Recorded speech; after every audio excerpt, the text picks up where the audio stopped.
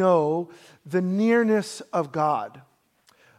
We had a question. We're doing these Q&As. You could always ask a question about the Holy Spirit. And someone asked, and I won't fully answer today, but the question came something to the effect of, I've known God's presence in the Holy Spirit before, but now he seems so far away. How do I get that back? It's an honest and valid question.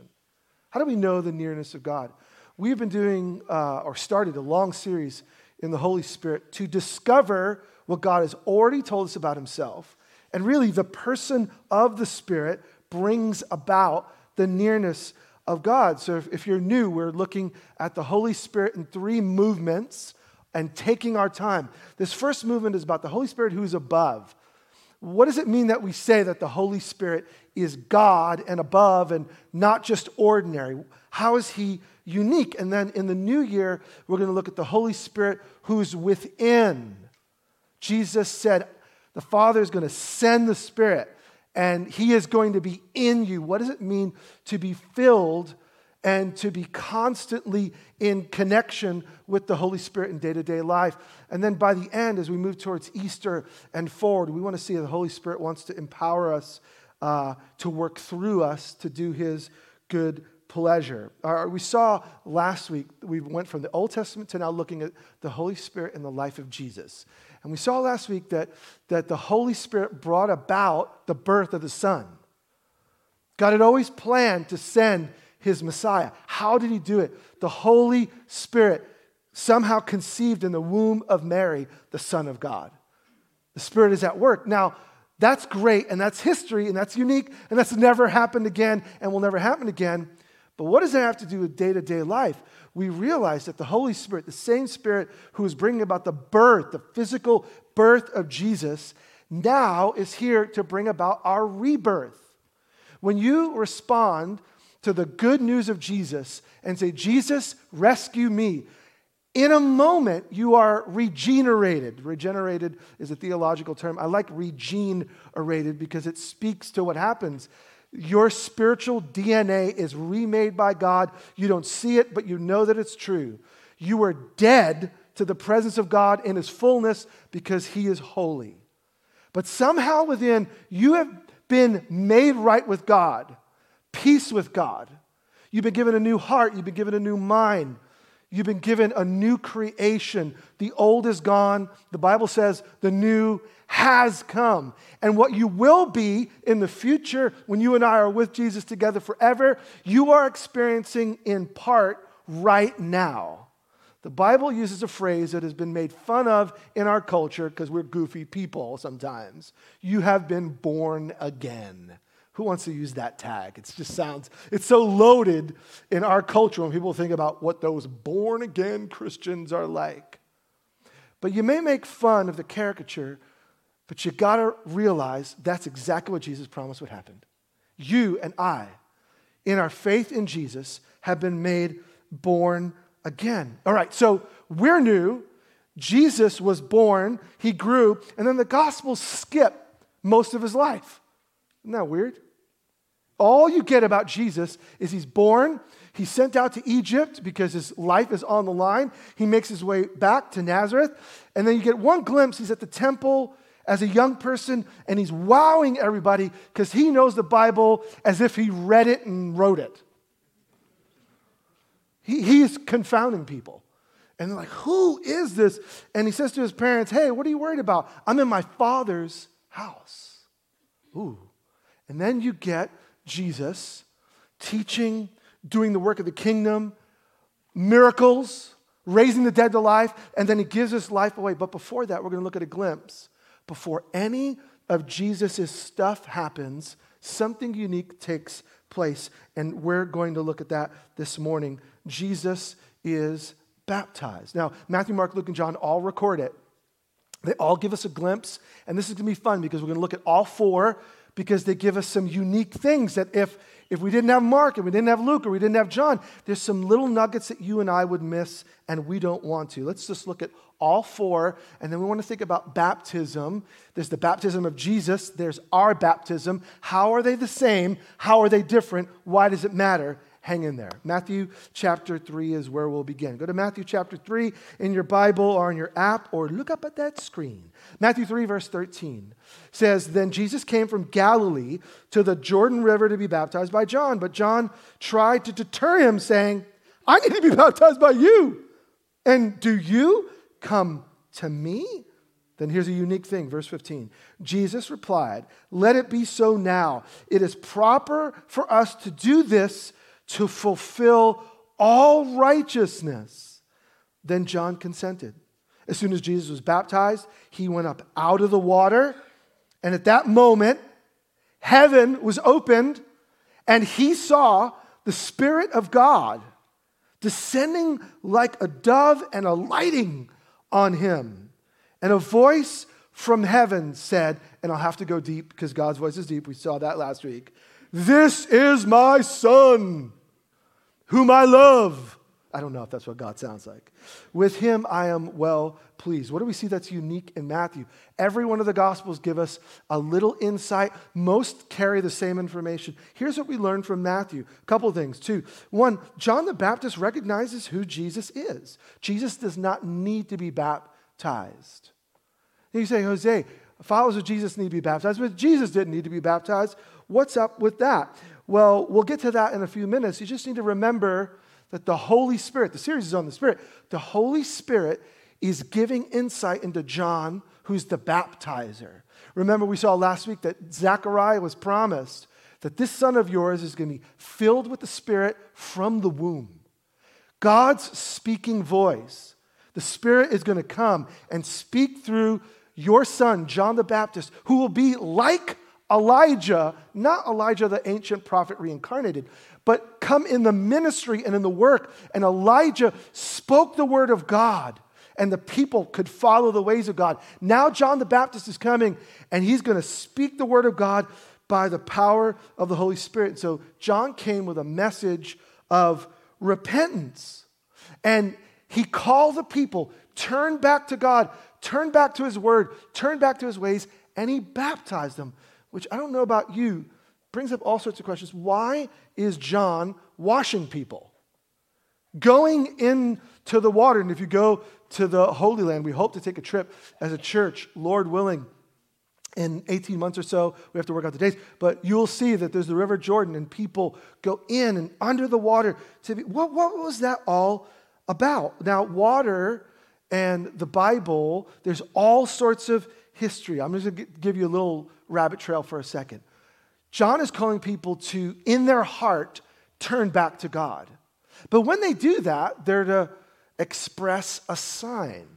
Water and repentance, water and turning, water and new life. Well, this goes back to the Bible. When God's people were enslaved in Egypt, and God delivered them, and remember, he sent Moses, "I'm going to rescue my people, Moses, and I want you to be a spokesperson." And they reach the Red Sea, and they're stuck, and they're going to be defeated by the enemy. And what does God do? He brings them through the water on dry ground, and God's people are literally saved as through the water. And then the enemies of God who refuse to repent, they are destroyed. So there is a picture all throughout the Bible of water being this external sign that we have been made new, rescued, loved, brought back to life by God. And then in the law of Moses, God brings them to the mountain, speaks the words of instruction for God's people on the mountain. And if you read Exodus, Leviticus, and Numbers, you're going to see a lot of things God's people are to do as they worship God and come into his presence in the right way. And water is one of those major ways. I'll just read one. I won't bother putting it on screen. Numbers 19, 11 through 12. Quote, this is how you're to approach God. "Whoever touches a human corpse will be unclean." And then it says, "for 7 days. They must purify themselves with the water on the 3rd day and on the 7th day, and then they'll be made clean. If they do not purify themselves on the 3rd and 7th days, they will not be clean." When you went into God's presence, there were things you could touch or do that would make you unclean, unfitting for the presence of God. And is it God wants to push people away? No, but God gives us visual reminders. He's not like us. We're made in his image. But he's holy and pure and unlike anyone else. And to come into God's presence, we ought to be respectful and ready. We ought to prepare our hearts so when people touch things that were defiling and unclean, God provided a pathway. Wash. Let the external sign of washing remind you God is holy. There's no one like him. And then water, that's just one example. There's lots. Often the Jewish people, especially even around the time of Jesus, when you come towards the temple courts, there were these places where you would wash yourself. It's just a reminder. I come in physically dirty, but in my heart, in my soul, I'm unclean because of my sinfulness. But there were ceremonial washings that you would walk into, and in the waters you're saying, Lord, I want you to make me clean. I know you for who you are. I want to come in your presence. And hear me, he's not excluding us. He's inviting us. But he's inviting us to come through the waters. Okay, fast forward. By the time of Jesus, when someone who was not born in the Jewish faith, they wanted to enter into the family of God. They wanted to come in God's covenant agreement. What would they do? You know what they would do? If you were born Gentile, non-Jew, and you wanted to become one of God's people, the external sign was water baptism. You were baptized into the community of faith. And it was your external sign to say, God, I want to be welcomed in your family. I am washed, and now I'm made clean, and now I can go to temple. Now I can go and worship you. Now I can offer the sacrifices. Now I can sing your praises. I'm included, and I'm included because of the water. And then for God's people, they would wash. They would wash before they were eating a meal out of thanksgiving to God for all that he had provided. But I want to clean myself. I want to come and ready to be thankful for all that God has done. Water, water, water, water. I just want to remind you, because some of us, we don't know the Bible well, that when we look at the baptism of John, it's not coming out of nowhere. John is simply pulling on all of the Bible and what the Spirit of God had revealed, that when God is doing a transforming work in our heart, we can respond in a right way, and the right way is to show externally what God was doing internally. So, two things I said, that was a rabbit trail. Two things I said that we get from Matthew. One, John the Baptist knew who this Messiah was, that Jesus was uniquely qualified. He did not need the water. Jesus did not need to be baptized. He didn't need to be included in the family of God. He's the Son of God. He didn't need to be washed from any unholy thing. He didn't need to be prepared to be in God's presence. John the Baptist knew by the Spirit of God that everyone in the Old Testament who had been promising Messiah was to come, Jesus is in fact that person. Second thing we know from Matthew is that Jesus is baptized to fulfill all righteousness. Jesus says, hey, John, I know who I am. I don't need to be baptized, but I want to fulfill all that is right. What does it mean that Jesus wanted to fulfill all righteousness? I think two things at least. The first is Jesus wanted to identify with us. Jesus is fully God, absolutely. Born of the Virgin Mary, conceived by the Holy Spirit. Yet he is fully man. And he'd come to stand in our place and on the cross provide our rescue, right? But before he does that, in his baptism, he doesn't need it, but he's saying, I'm going to step into the waters because every other person needs to step into the waters. And I want to show, even though I'm without sin, without blemish, without shame, I am here standing with you. Now, when we think about that, we realize we ought to be grateful that Jesus did that, because I can come now to Jesus with all of my issues, with all of my problems, with all of my shortcomings. When we think about approaching God before the coming of Jesus, there's holy reverence and awe, rightfully. I stand away. If I've done ceremonially unclean things, I need to make myself right, and I need to provide all these pathways so I can enter God's presence. But when Jesus arrives, everything changes. God has now come, and he's identifying with us. He is not filled with sin, but he's willing to stand in the presence of sinners and to have a sinner, John the Baptist, although he was a holy person, he was not perfect, I will stand and allow you even to put me under the water. Jesus is not afraid to be with you. Jesus is not unacquainted with your mess up. He is not surprised by your failure. He is not disappointed in the sense of, since you did A, I will now do B, or you can never have C. He loves us. Isn't this good news? In his baptism, Jesus is standing with us, and we know he's going to stand in our place in a few years on the cross. The second thing I think is Jesus lived in full obedience to the Father. Because this was the pathway for the people of God, Jesus shows and demonstrates active obedience by the power of the Holy Spirit. And this ought to be a motivation for you and me when it comes to obeying what God has said. Jesus did not have to. He is God made flesh. But he submits himself under the leadership of the Father. He and the Father are one, perfectly united.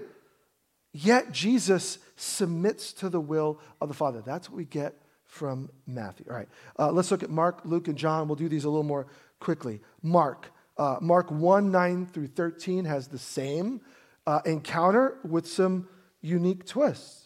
Verse 9, at that time Jesus came from Nazareth in Galilee and was baptized by John in the Jordan. Matthew said the same thing. Just as Jesus was coming up out of the water, he saw heaven being torn open and the Spirit descending on him like a dove. Same thing.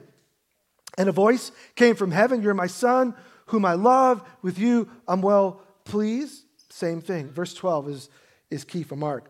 At once the Spirit sent him out into the wilderness, and he was in the wilderness 40 days being tempted by Satan. He was with the wild animals, and the angels attended to him. What does Mark tell us? Verse 12, the sent out, the Spirit sent him into the wilderness. That's a very mild English translation. You could say he drove him out, he cast him out, threw him out, hurled him out. When Jesus casts out demons from people, he uses this word, he rips them out. And Mark lets us know uniquely that the Spirit of God, the Holy Spirit, is taking Jesus in his active obedience, submission to the Father, and is moving him out to confront the enemy. We're going to look at that next week in detail, the time of Jesus in the desert and what the Holy Spirit does as we think about our seasons of desert and testing and trial and trouble and what the Holy Spirit does. We're going to do it in 1 week, but I realize that would be 2 hours, and I love you too much, okay? So we're going to push that to next week. But we know that Mark helps us know there's a reason for Jesus' baptism. He's going to be sent to confront and defeat the enemy on your behalf and on mine. All right, that's Mark. Luke chapter 3 and into chapter 4 gives us the third movement. Again, similarities, and Luke is more of the summarizer. So let's just read it. Verse 21. When all the people were being baptized, Jesus was baptized too. And as he was praying, heaven was open. The Holy Spirit descended on him in bodily form like a dove, and a voice came from heaven, you are my Son, whom I love. With you I am well pleased. And then he gives like a genealogy. And then if you just jump down to chapter 4, verse 1, we'll continue. Jesus, full of the Holy Spirit, left the Jordan and was led by the Spirit into the wilderness, where for 40 days he was tempted by the devil. He ate nothing during those days, and at the end of them, he was, I'll just add some words, really, really, really, really hungry. I mean, he's hungry after the 40 days. Okay, so Luke doesn't let us know anything about John the Baptist. Doesn't seem to be important in his account. But he keeps what the other Gospels share, and there are 3 things that he includes. But before we do that, a little helpful background. Why does any of this matter? Sometimes because we don't know the Bible as well as others before us, we miss a point. The Old Testament ends with a prophet called Malachi. And at the time of Jesus, 400 plus years, could be 480, 400 plus years have passed, and there's no prophetic voice. There is no thus saith the Lord, to use King James language. There's no active, Holy Spirit-inspired speech for hundreds and hundreds and hundreds of years. So the rabbis around the time of Jesus, they came to the conclusion that at the end of Haggai and Zechariah and Malachi, that the Holy Spirit left, that the glory of God left the temple, that the Spirit of God was no longer moving because of the rebellion and obstinate hearts, the resistance to God.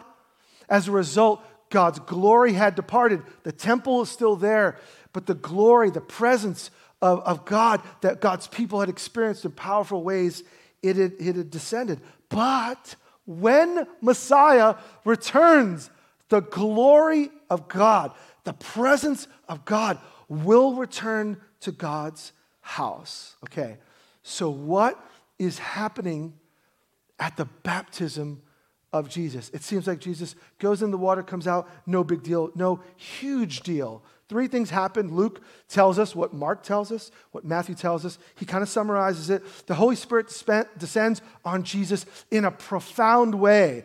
There's an imagery like a dove resting and coming on Jesus. The glory of God is returning to God's land. God's come back. But it's not just descending on the people. Who is it descending on? One person uniquely, on Jesus. And Jesus is going to be God's mouthpiece. In a way, John the Baptist was in small part. He says, I'm not even worthy to untie or tie this person's sandals. He came to prepare the way for the Messiah. And now in the baptism of Jesus, it becomes open public news. God's presence has returned. The second thing is the Father speaks to the Son, I'm well pleased with you, which sounds like really cool. Like dad says to boy, man, good job, Jesus. No, there's something deeper going on here. It's a word smash of Bible. The voice from heaven takes 2 portions of Bible that were pointing towards Messiah, and the Father says them about Jesus. God speaks a word in advance and says, when Messiah comes, they will be like. And then the Father affirms the voice that had been given by the Holy Spirit to the prophets. Psalm 2:7, quote, I will proclaim the Lord's decree. He said to me, you are my son. Today I've become your father. Without confusing you, David was the great king. And when people thought of the presence of God and the leadership of God in the community, David was like A+++. But there's a father-son relationship. In a sense, that David was like the son, and that God was like his father, leading him and guiding him to guide God's people. But this was a pointer towards the true Son of God, which would be God's Messiah, who would come in the line of David. And so Jesus fulfills in his birth, right? He is from the line of David. And then the voice comes out, you are my son. Psalm 2:7. The one that's been promised is now come. And the second half, in you I'm well pleased, is from the prophecy of Isaiah 42:1. Quote, here's my shepherd whom I uphold, my chosen one in whom I delight. Speaking of Messiah, I'll put my spirit on him, and he will bring justice to the nations. And so what you get in the baptism of Jesus is a quiet 400 years of silence. Now, good things happened. God had not forgotten his people. But it was like the calm before the massive storm. When Messiah comes, he will bring justice to the nations, and Jesus is the one on whom God's presence dwells. The glory left the temple, but the glory now has come on the Son. And the voice, the Father, confirms what I was saying in part, I'm now saying in whole. Jesus is who he says he is. Isn't this good news? Now, this is kind of geeky Bible stuff, but we need to remember Jesus is not coming out of nowhere. It is the Holy Spirit who is pointing the spotlight on everything God had said and now pointing the spotlight on Jesus who is baptized. Side note, before Jesus does anything, the Father says to the Son, "You are my Son, and my pleasure is on you." And Jesus he hadn't done any of the miracles. He hadn't done any of his saving work. Before he does anything, the Father shows pleasure in the Son. And I think this is, practically speaking, a good model for how we see ourselves as children of God. The Father pours out his life and his love over the Son before he does anything, because the Father loves the Son. And you and I need to be reminded, when it comes to our obedience to Jesus, when it comes to our own discipleship to Jesus, when it comes to our own following of Jesus, we do not do this stuff. We do not walk in obedience like Jesus walked in. We don't live to fulfill all righteousness like Jesus walked and lived and fulfilled all that was right and good. We don't do that to get the Father's pleasure. We are his children, and he loves us. And it's out of the overflow of the Son's relationship to the Father that he's empowered to do what the Father asks of him. And this is the way of Jesus. Remember, to become a disciple to Jesus is to be with him, to become like him, and to do what he did, right? And so in the same way, when you and I, when we start the Christian journey, when we turn from darkness to light, when we are baptized, when we are made new, when we're made whole, and we start this new life with God, let's start with the right mindset. God is not looking for us to hit and tick all these boxes and do all these things to eventually love us someday. He loves us.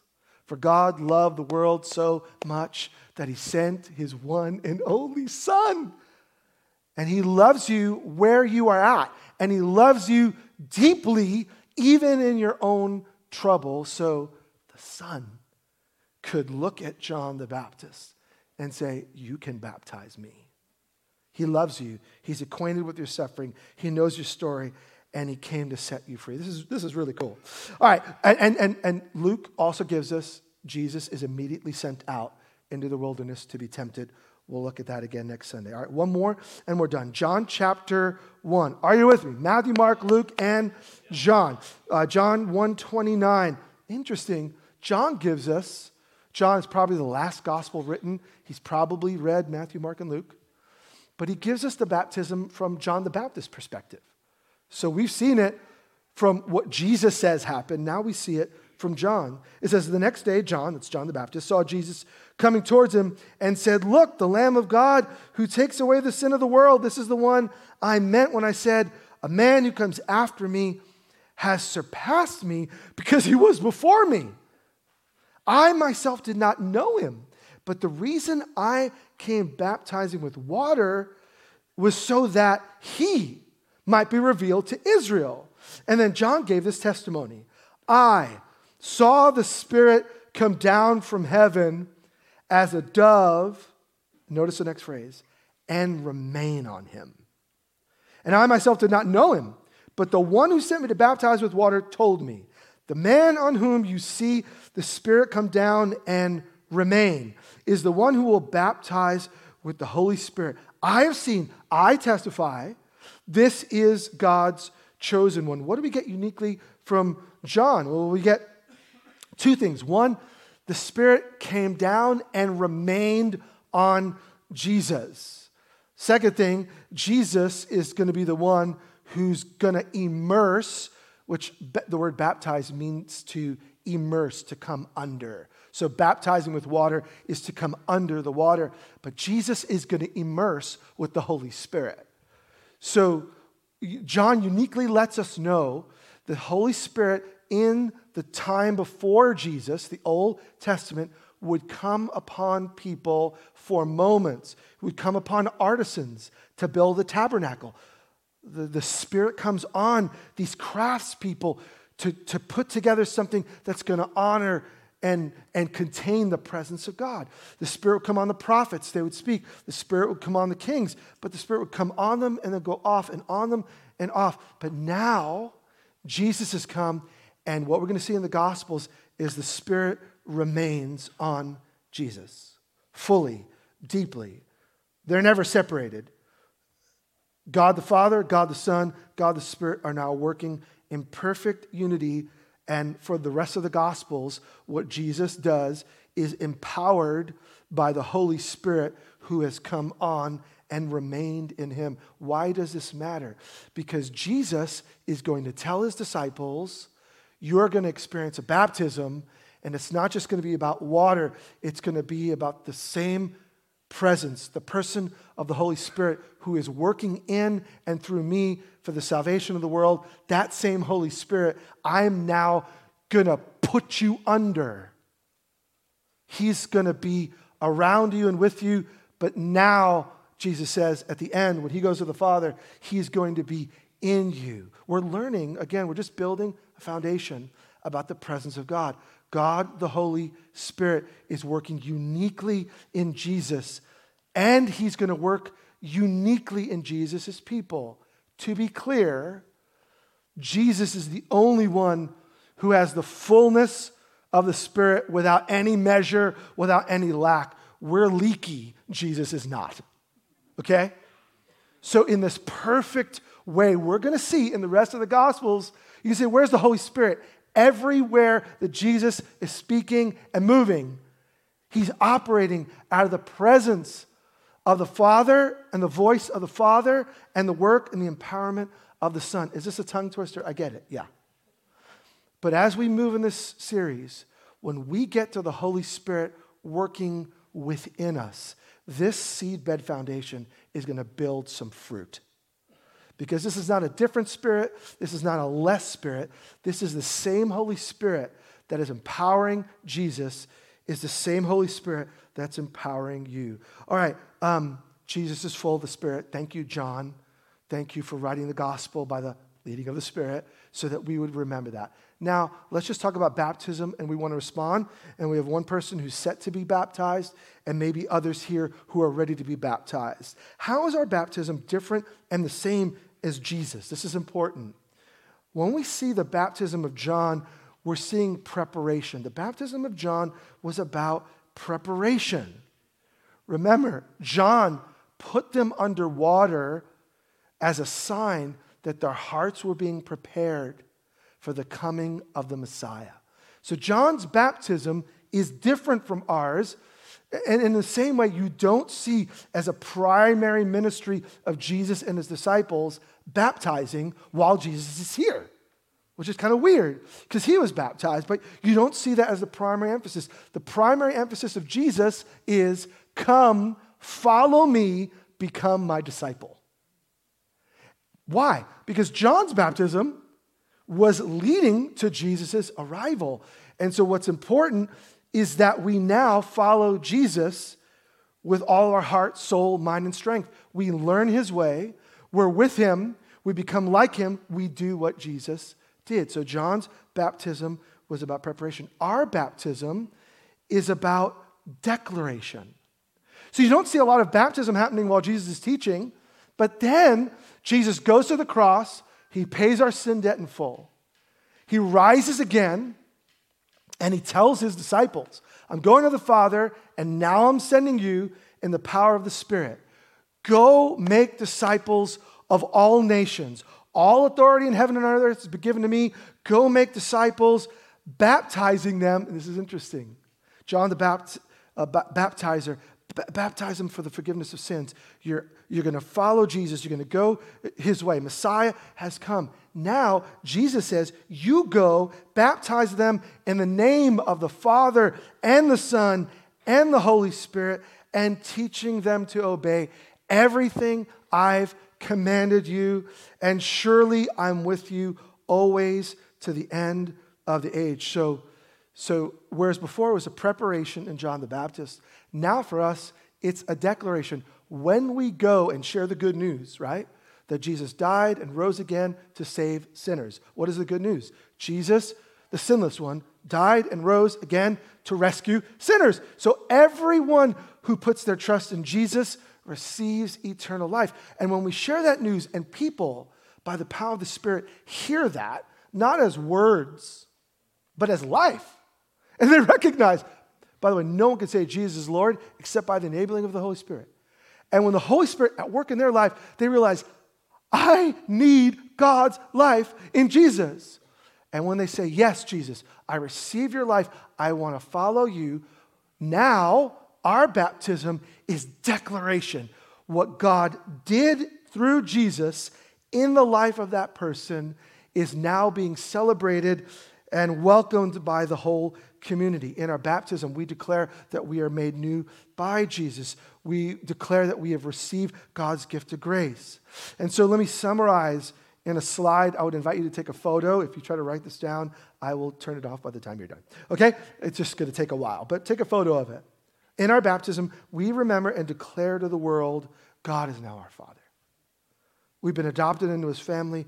My identity, our identity is as a child of God. This is what our baptism is about. God is the Father of our Lord Jesus Christ. God is our Father. Jesus taught us to pray, our Father in heaven, great is your name. Jesus is now both Savior and brother. We're united to Jesus Christ. I can and will live in obedience to him because of his sacrifice. I am now a new person, and I'm called to live a new life. Yes, Jesus was baptized to fulfill our righteousness, but I'm being baptized to say, I belong to him.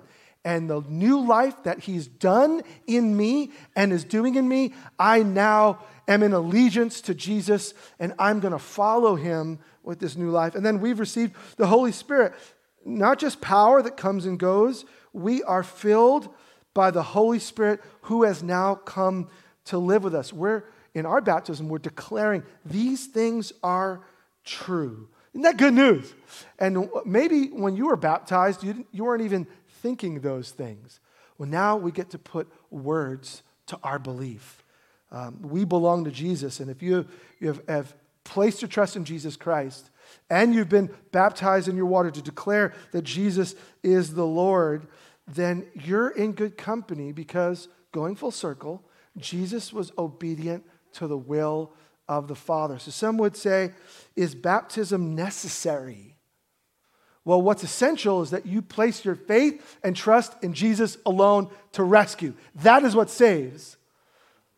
But to say that Jesus saved me, but Jesus was obedient to the Father, but I'll do what I want, is nothing short of stupidity. It's foolishness. And so the person who has been saved by Jesus, inwardly, regenerated, I am new creation, new mind, new heart. I can now understand what God is like. I can now walk in his power. I can now live like Jesus. If Jesus was baptized and Jesus told his followers to baptize and have these new disciples or old disciples who have yet to do it declare that you are a son of the Father, that you're united to Christ, that you're filled with the Spirit. Let me just put it this way. To love Jesus is to grow in obedience. And baptism, as we see it in the streams of the water and washing, and the streams of everything pointing to Jesus, in the streams of now Jesus' people going into the water as an act of obedience. You say, does anything happen when I go in the water? The answer would be yes. Because every time I obey, something happens. Now, some people have profound experiences of freedom in their water baptism. For others, they go down dry, they come up wet. But every act of obedience has a response and has fruit. And so I would encourage you today, choose to follow Jesus. You say, well, do I need him? Yeah, of course we need him. No, just decide today, Lord, thank you for your gift of eternal life. I'm not going to resist it. I'm going to follow you, and I want to receive. And when you receive the new heart, the new mind, the new creation, then you get to pattern out obedience. Just like Jesus obeyed the Father, you get to step into the waters of baptism, which is obedience. And so what's the takeaway? Let me just ask you, what steps of obedience is Jesus leaning in for you? Forget baptism for a moment. Just in general, life and following Jesus is all about obedience. Obedience isn't a negative word. The world wants to redefine. Obedience is restrictive. Do your own. And to that we say, oh, we found a better way. His name is Jesus, and he obeys the will of the Father, and because he does, I am made new. And so I align myself to Jesus, and as his Holy Spirit leads me to particular things. And friend, if you've been awakened and you've been given the new heart, then day by day, moment by moment, week by week, year by year, God is going to keep drilling things in your life for your good. Can I just say, obey? Obey. Learn to lean in. Don't resist, obey. And let me just ask, if he's been pushing on you in areas of obedience, are you taking practical steps to move in that direction? If not, or if you have, this week in our community groups, we've designed it with questions to interact. What does it look like to obey Jesus? And how do we invite the Holy Spirit to participate and empower us in obedience to Jesus? And so that's where the teaching is going to end, but the application is going to begin. We're going to respond with singing in a moment, and we're going to invite you, if you're at home, grab the bread and grab the cup. We're going to celebrate the Lord's meal. Remember, we're united to the Father. We're children of God. We've been invited to the table like we sang about before. We have been made close because of the good news of Jesus. We're going to participate in that. We're going to enact that meal, which prepares us for the meal to come. One day we're going to eat with him, with everyone together, and it's going to be filled with joy because we'll all be united in Christ together as God's global family. But until then, we eat the meal. We remember Jesus. We're going to celebrate as well baptism. We have one person, Dave, who came to faith in August, and he wants to declare. But I'm going to invite you, when we get up in a moment and we go to the tables, if you need prayer for anything, our prayer team is there in the back. If you would like to be baptized in water, you heard the word of truth, and now you realize God is inviting you to obey. You have been born again, but you have not expressed obedience in baptism. I'm going to invite you not to go to the back, to go right to the water. And some of our pastors and elders will be there. They would love to pray with you, and we're going to literally put you right in. And we're going to celebrate your obedience to Jesus. Today, whatever God is inviting us to do, let's take steps of obedience.